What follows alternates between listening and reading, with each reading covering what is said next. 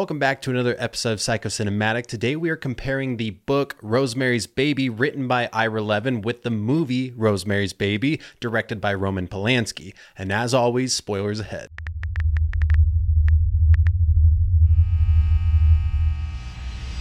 So much like my last episode when I covered Psycho, the book and the movie are very similar. You really only get a few more details in the book than you do in the movie, but I noticed when I watched the movie, there were things in there that were displayed on screen that I didn't interpret in the book, but added a little bit of flavor to it. So I'm going to kind of go in chronological order and compare and contrast the book and the movie, as well as some other things that stuck out to me. So first of all, in the movie, when they are touring the apartment building, that's the fastest home tour I've ever seen. When I was reading the book, I didn't realize that it was that fast. I don't know if that was Roman Polanski just trying to hype it up a little bit, but it's kind of shot like a one take. I think there's a total of 2 cuts in there. It's kind of intense, as if the person showing off the apartment is trying to get them to sell it quick and not notice any of the creepy things involved with this building. So this apartment is now open because Miss Gardenia died from a coma, which turns out to be a kind of common theme, as we see with Hutch later in this movie dying from the coma. And so you've got to think,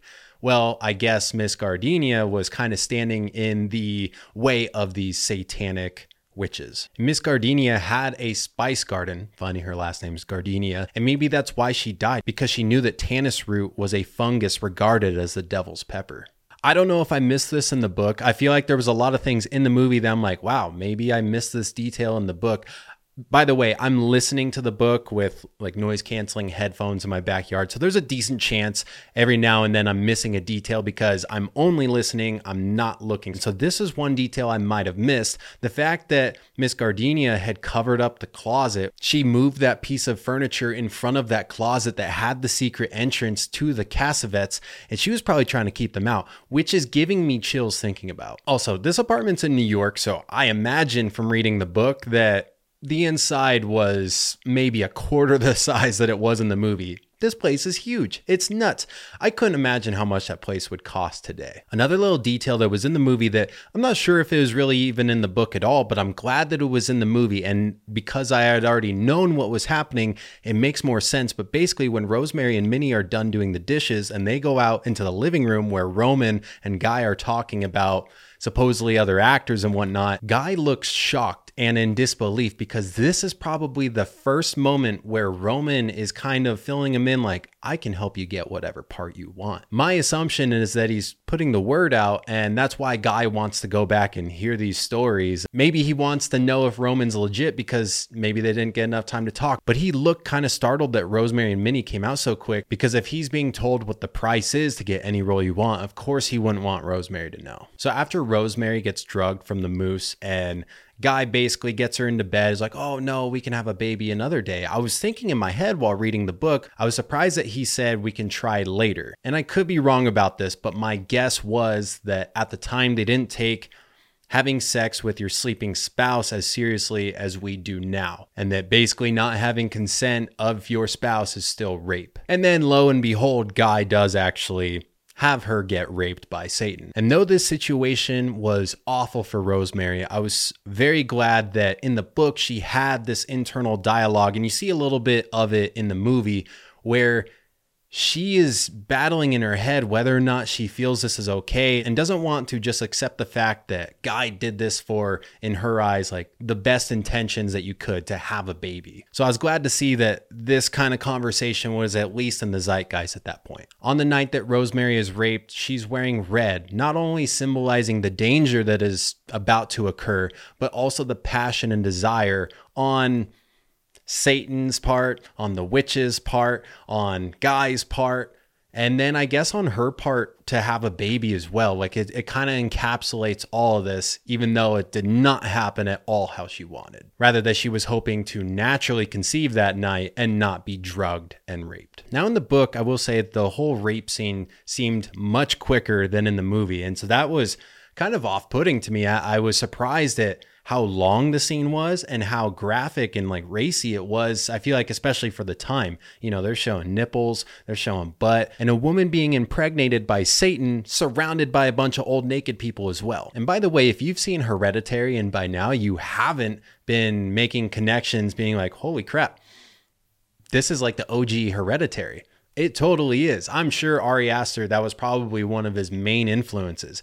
It is so similar. I think Ari Aster exemplified the perfect way of being inspired by something rather than copying something. When Rosemary starts losing weight because of her pregnancy, in the movie, they did a great job with the makeup. She actually looks thinner. And I didn't see anything in the IMDb trivia saying that she actually like took a break from filming to go and lose weight. I know they definitely made her look skinny in the face, but she even looks skinny in body. Anyway, it was a great job with the makeup. Now keep in mind that this book was published in 1967. So there are a few things about being pregnant that they did back then that we don't really do today. Some people still do these things and it's not great, but when they first announced that she's pregnant, they celebrate with having a glass of wine. And I think there are, like conflicting studies of whether or not you can have a glass or whatever a day. But then she says in the book how she needs to check with the doctor of whether or not she can have cocktails. And then her buddy Hutch is just openly smoking a pipe right next to her. And it's just like, she's pregnant. Stop with that secondhand smoke stuff. And then also, while we're on the topic of this book being old and the way they talked about things, they use the N-word in this book every time they refer to the man who is the elevator driver. And I can't remember if the taxi driver in the book is also black, but they use it pretty frequently in there. And then also in the end, if you watch the movie but you haven't read the book, there's the Japanese guy with the camera. They just call him the Japanese. Not the Japanese man, the Japanese. And I was thinking like in the book, maybe there's two of them, like, and that it's like a plural thing, but no, they're just referring to one Japanese man as the Japanese. And then also this part in the book, Guy is explaining himself to Rosemary, saying why he and that other actor swapped ties and he didn't tell her. He says he didn't tell her because he thought it sounded kind of faggy. So yeah, there's all that. So before Hutch goes into the coma, he wants to talk to Rosemary. I don't think they covered this in the movie, but the reason that Hutch wanted to talk to Rosemary was because his daughter had the same obstetrician, Dr. Saperstein. And my guess was that she had a completely different experience, wasn't in pain 24/7, which then provoked him to do a little bit of research, especially knowing about the Tannis root, then finding the book on the witches, all of them witches, and then deliver it to her. But of course, we know how that shook out for Hutch. In the book, I'm pretty sure Rosemary went to visit Hutch at least once in the hospital, but in the movie, she's just like, oh, Hutch didn't show up? Guess I'll see him at the funeral. Like, what the fuck? When Rosemary's consuming raw meat, I read on the IMDb trivia that she actually consumed raw liver for that, which is pretty gross. She was the liver queen before the liver king was even born. It's very interesting how the dialogue in the movie is almost identical to the dialogue in the book. They leave in a lot of great quotes, but some of them they took out. Like one of the good quotes was when Guy was saying how, after he raped her, that it was fun in a necrophilia sort of way, which just shows how creepy he is. But one quote that I really wish they didn't take out was when she feels the baby kick for the first time. He is kind of put off by this because now it's real. Now you know that the son of Satan is in her belly. And she says to him, it's nothing to be afraid of. It won't bite you. Like, I mean, come on. Why would you take that out? And one quote that you get in the book just from like the narration is, the baby kicked like a demon. Something that was in the book, but I don't believe I caught this in the movie at all, is when Rosemary is trying to convince Guy that their neighbors are in fact witches. She's saying it doesn't matter if you believe because they do. So if that wasn't in there, they totally should have put that in there because that point drives home everything. It doesn't matter if it's true or not. It doesn't matter if you believe it. The fact that some people out there think they're casting spells and they want your baby, that's a threat. Something that doesn't really make sense about this whole story is I don't understand how Rosemary didn't suspect Dr. Saperstein earlier. Like, you suspected everyone, including your husband. But here's why. What tips her off is when she doesn't smell like Tannis root anymore. And then Dr. Saperstein's receptionist says like, oh, I'm so glad that, you kicked that. Hopefully you could get Dr. Saperstein to get rid of his aftershave too that smells just like that. You already know Tannis root is the fungus referred to as the devil's pepper, but it's well known that he is telling Minnie what kind of shakes to make you in the morning that include tannis root. Like, am I missing something? The phone booth scene is amazing, both in the movie and in the book, but for separate reasons. In the book, it's incredibly tense. You feel like she is about to be chased down because she goes to the phone booth that is closest to Dr. Saperstein's office, and she regrets it as soon as she goes in there. And the entire time she's looking over her shoulder, but she's also trying to make sure no one takes the phone from her as she's waiting for the call back, and she's just waiting, all that. And it's just building. And the end of the chapter says how there is someone who is waiting outside the phone booth, and you're like, oh my God, who is it? But in the movie, it's not nearly as tense as that. It still has some tension, but what is impressive is Mia Farrow, the actress who plays Rosemary, her performance, because that's all a one take during that phone booth scene. And the amount of dialogue that she has to remember and deliver perfectly, so great. I am always impressed when a one take can be nailed successfully and it doesn't feel like they're wasting your time just because they want to keep it a one take. I'm getting chills right now before I even say it. When Rosemary is running away from Saperstein and Guy and she's hiding in her apartment, oh fuck. The two older gentlemen who are like sauntering from across the doorway, sneaking around. They do it so whimsically, like they are just having the best time stealthing in her house. And I'm just like, fuck, man, that is so creepy. Ugh. Jesus, I'm getting like cold sweats right now thinking about it. So later when Rosemary's baby is supposedly dead and she has to pump milk and she can hear a baby crying from somewhere and she's suspicious that that is her baby, she asks, what do you do with this breast milk? And they're like, oh, we just throw it away. And so then she decides to test it by putting a dirty spoon from like her coffee or tea into the breast milk to see what their reaction would be. In the book, that's super clear. In the movie, I felt like it didn't quite come across as, oh, this is a dirty used spoon and that's why she's putting it in there. So I feel like they could have delivered that a lot better, even just by showing one shot of like a kind of dirty spoon from an empty coffee cup, then going in. Like you kind of don't see it on screen. Now later when Rosemary grabs a knife and then she's going to sneak through the closet, the imagery of the knife stopping that bassinet is just perfect. Now when Rosemary finally gets to see the baby, in the book, they do confirm that he has his father's eyes, like they said in the movie, but they are yellow with black slits. In the movie, they just choose to show Satan's face again instead, which is probably better this way because it leaves you to imagine what a baby would look like with this stuff. But in the book, they're saying how the hands and feet are clawed, maybe hooved. It's got a tail. It has horns. It's like, ugh. That's disgusting. But Rosemary still talks herself into basically being like, I'm going to be the child's mom.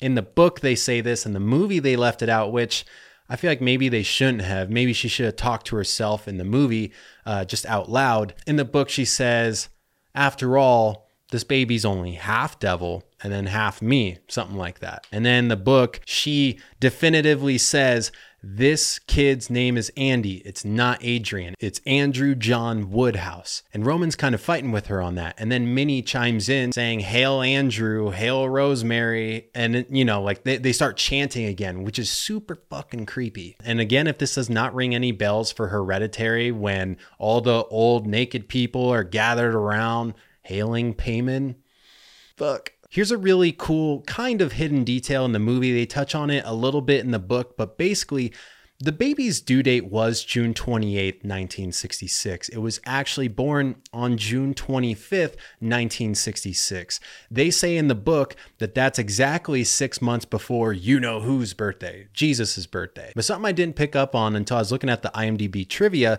is that June 1966, the month is 6, of 66. And here's the other crazy thing. They wanted this little baby Satan to be a Christ-like figure come the new millennium. So when the year 2000 came, he would be about Jesus's age, about 33 when he was put on the cross. The author Ira Levin was doing some research. So I haven't done my joke moral of the story for these books, but I couldn't help but think of this one.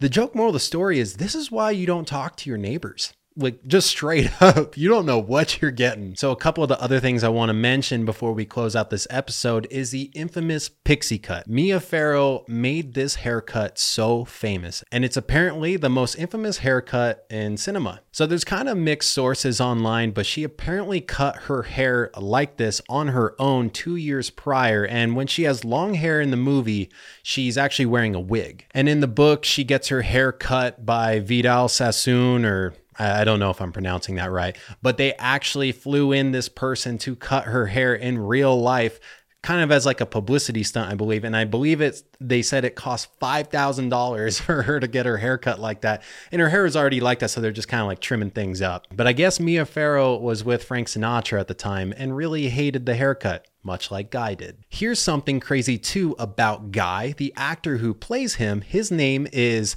John Cassavetes. That's super close to Castavet.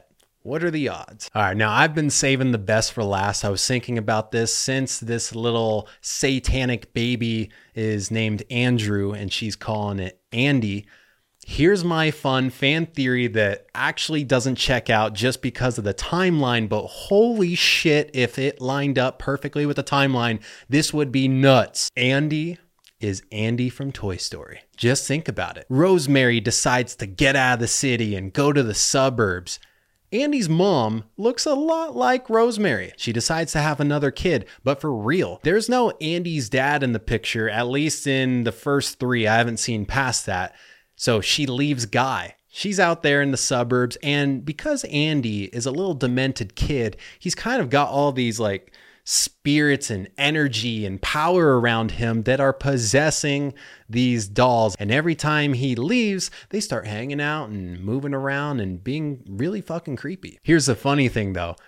If that were true, would that make Sid a good kid? Like he's trying to kill these toys that are in itself demonic. Like these toys like Woody and Buzz, they could easily be turning into like Annabelles and shit. So maybe Sid is actually the good guy here. The only thing that doesn't check out is that Andy is supposed to be 6 years old. And when you look at Andy's mom's license plate, she has tags that say 95. So that would put him at 89 instead of 66.